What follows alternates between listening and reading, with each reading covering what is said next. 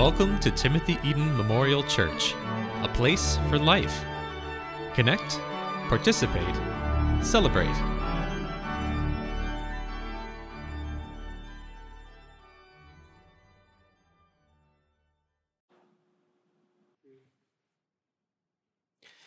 Would you please join me in a moment of prayer? Let us pray. Loving God, if ever your people needed a word from you, it is now. And so I ask that my words might become your word, that my mortal words become immortal words through the power of your Spirit, and that what I speak is the truth that comes from you and your word alone. But give us ears to hear. In the name of Jesus Christ our Lord. Amen. "You're lazy," screamed Pharaoh at the Israelites who were working as vassals in Egypt. "Let go of your sacrifices," he says to them, as he wants to stop them from worshiping God. The bully had spoken.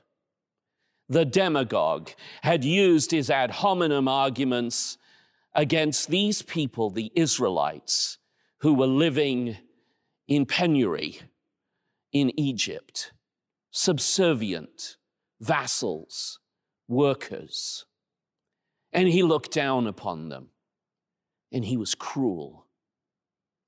But Pharaoh was not just Pharaoh then.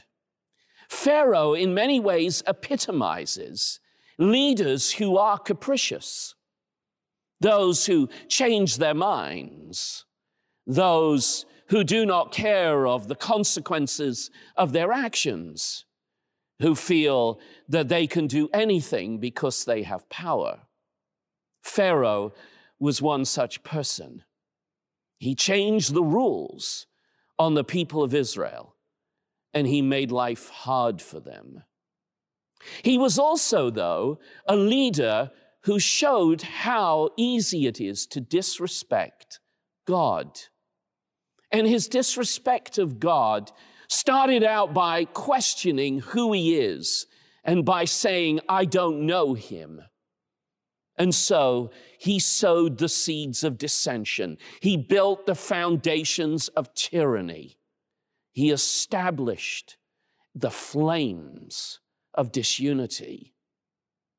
Pharaoh had acted, and he had acted out of passion.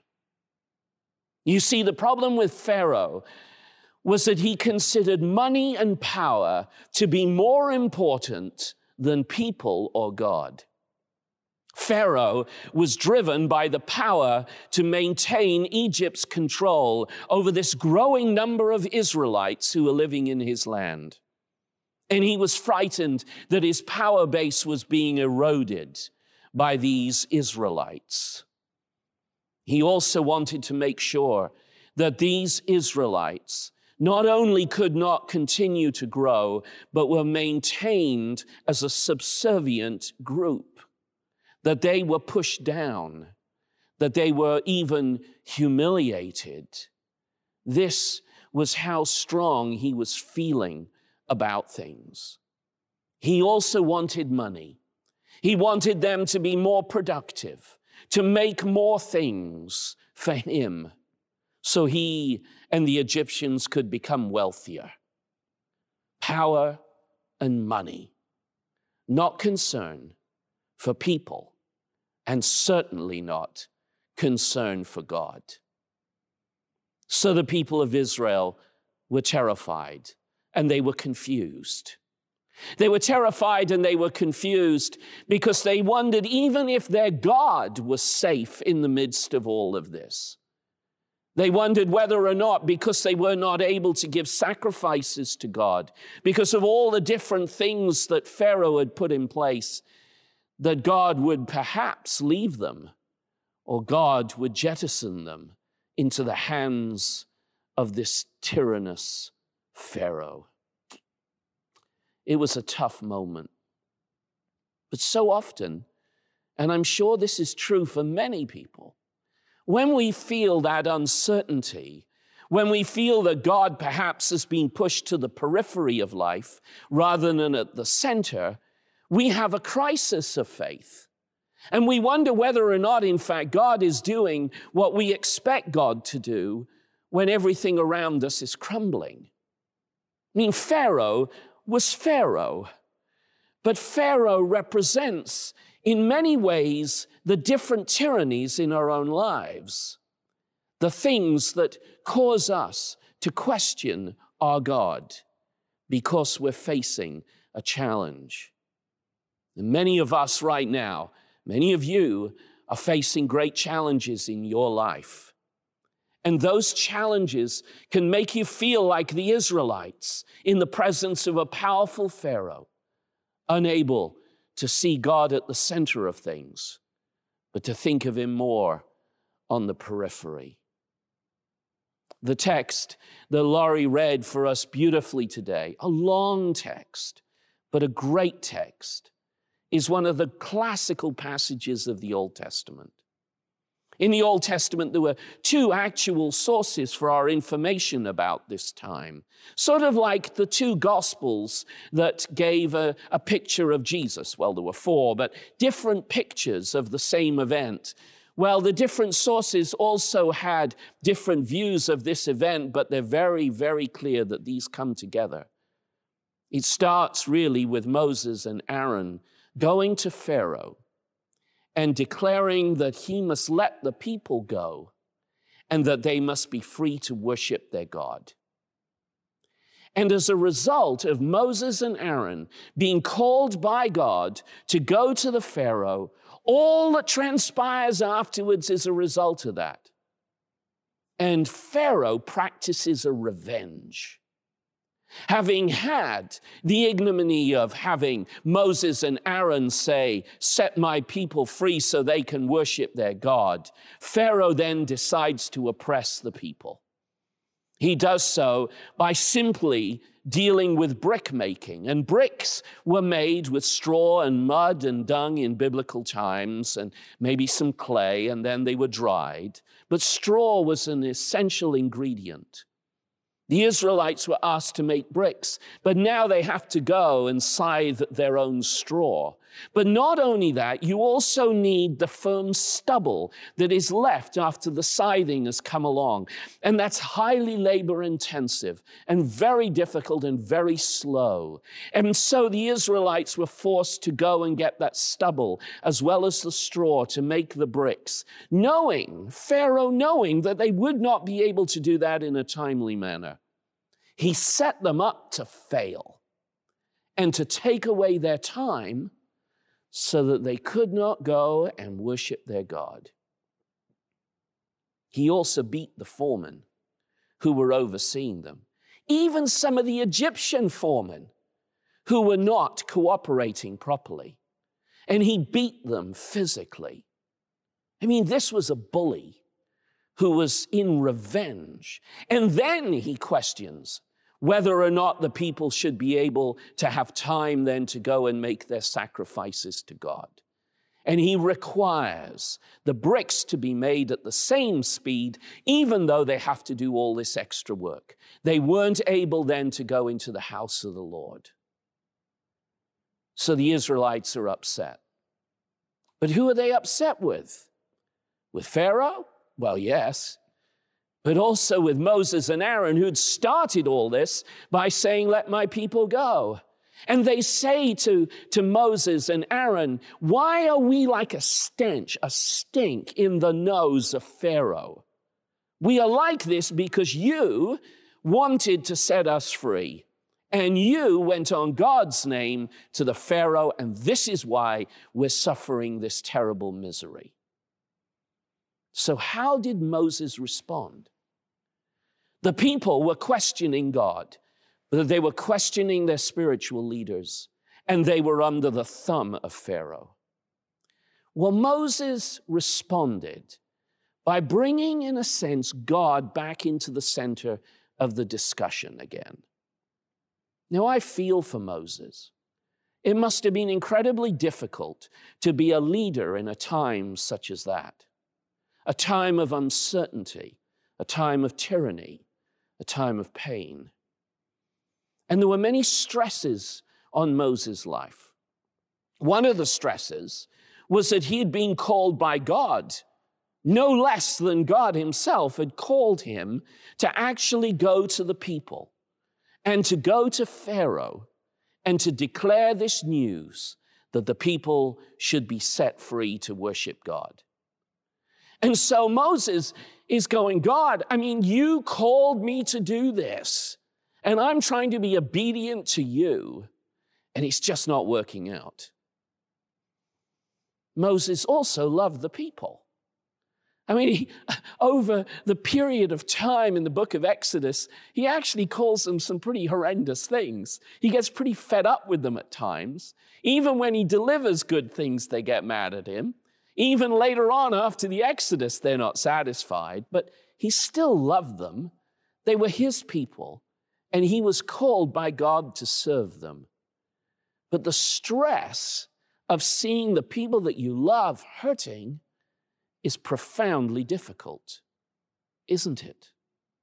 It's hard to watch the people that you love under such stress and such pain. But he also had to grapple with Pharaoh, who was a polytheist, someone who believed in many gods. He allowed the worship of Heket, Kahum, Isis, Osiris, and many other gods who are represented actually in the plague, which is a fascinating thing. But these were different gods. And Pharaoh was sort of hiding behind the worship of many gods by saying, well, I don't know your God.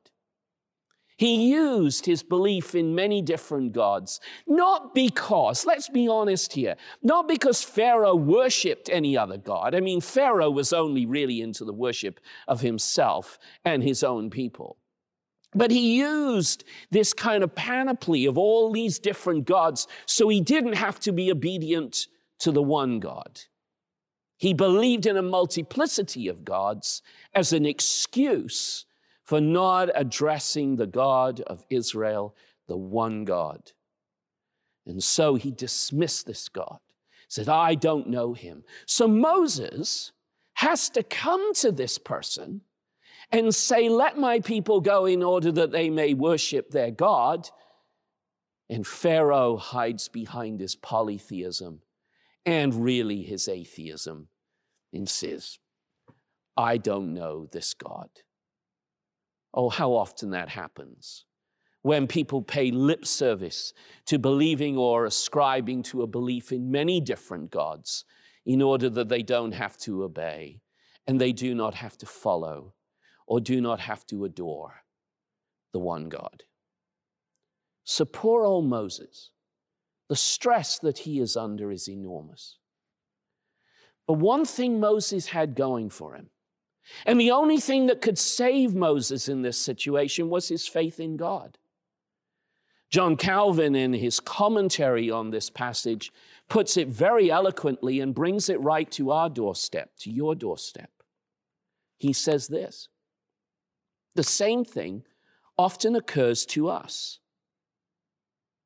that the doctrine of faith and hope, which in peaceful times shines brightly in our hearts and echoes from our tongue, is altogether lost when we come to serious conflict. Wherefore we ought to devote ourselves with greater goodwill to its study, that even in the most trying circumstances, the recollection of it may be our support. What Calvin is saying is our faith and our hope in God might seem very nice when everything is running along well and smoothly, but when times are tough, even more so, he argues, should we be reminded of our faith and our hope. Even more so. Not because times are tough, but because God is sovereign in both good times and in bad. Moses knew that. Moses understood that. But what incredible stress he was under in the midst of it all. And stress is a very difficult thing. It's very hard when all around you, it seems, things are not as they should be. James Merritt, in a lovely book called Still Standing, has a definition of stress. It's just very simple. He said, stress is the gap between ought to do and cannot do. The gap between what we ought to do and what we cannot do. There are many things that we think we ought to do, but we cannot do them, and that causes stress. And Lord knows if that's a definition of how people are feeling right now, this is surely the one. We feel that we ought to do a lot of things, and we cannot do them, and that is stressful. And I think particularly of families who right now are dealing with the stress of wanting to care for loved ones, but they cannot do it because of the constraints of COVID. Or I think of those who want to serve their fellow human beings, but they cannot do it. Or those who want to, especially now, gather in the house of the Lord and worship the Lord God Almighty, but they cannot do it. It's a source of stress. And believe you me, as clergy, we know that source of stress in our lives. And so stress is a difficult thing. Recently, I was reading a CAMH report, which here in Ontario is really the great think tank when it comes to matters of mental illness and the problems of mental health. And the statistics are astounding. 24% of people feel mild or moderate anxiety right now. 23% feel loneliness. 21% feel mild or extreme depression. And 33% of people between the ages of 18 and 39, especially women, feel moderate to severe anxiety. I mean, we're under stress. And so we can identify with Moses. We can understand that the oughts are often subjugated by the cannots. And Moses felt that with the power of the people of Israel. And he felt it with the power of Pharaoh. So how did he address it? Well, he addressed it by sharing his concern. And he shared his concern with Aaron. He was fortunate not to be completely on his own on this. I mean, God had a wisdom in bringing Aaron along for the ride, because Aaron was the one who was able there to stand with him and to be with him and to give him the guidance that he needed. And I love the relationship between Moses and Aaron. I mean, Moses is wondering whether or not at other times, and I mentioned this in the sermon in the fall, whether or not Aaron would be the better one to lead the people of Israel and to deliver the news because he was more articulate. But Moses at least was able to share it with somebody. And that was like a burden that was lifted. It was like this wonderful release that he could have. But Moses also could share his concerns with God. He was not alone in the situation that he found himself in.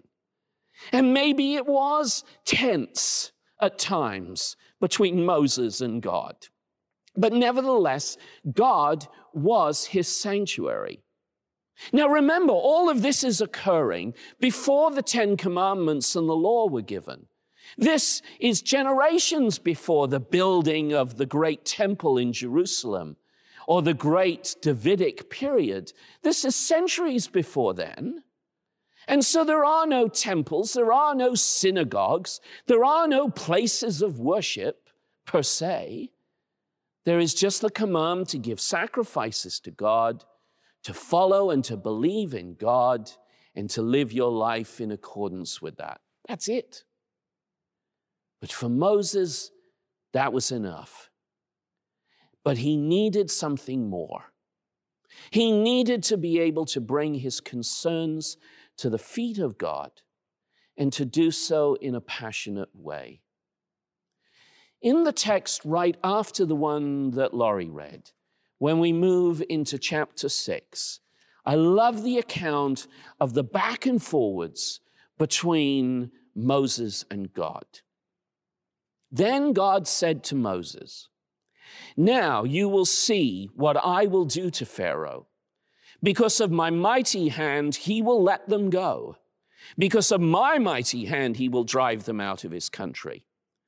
God also said to Moses, "I am the Lord. I appeared to Abraham, to Isaac, and to Jacob as God Almighty, but by my name, the Lord, I did not make myself fully known to them.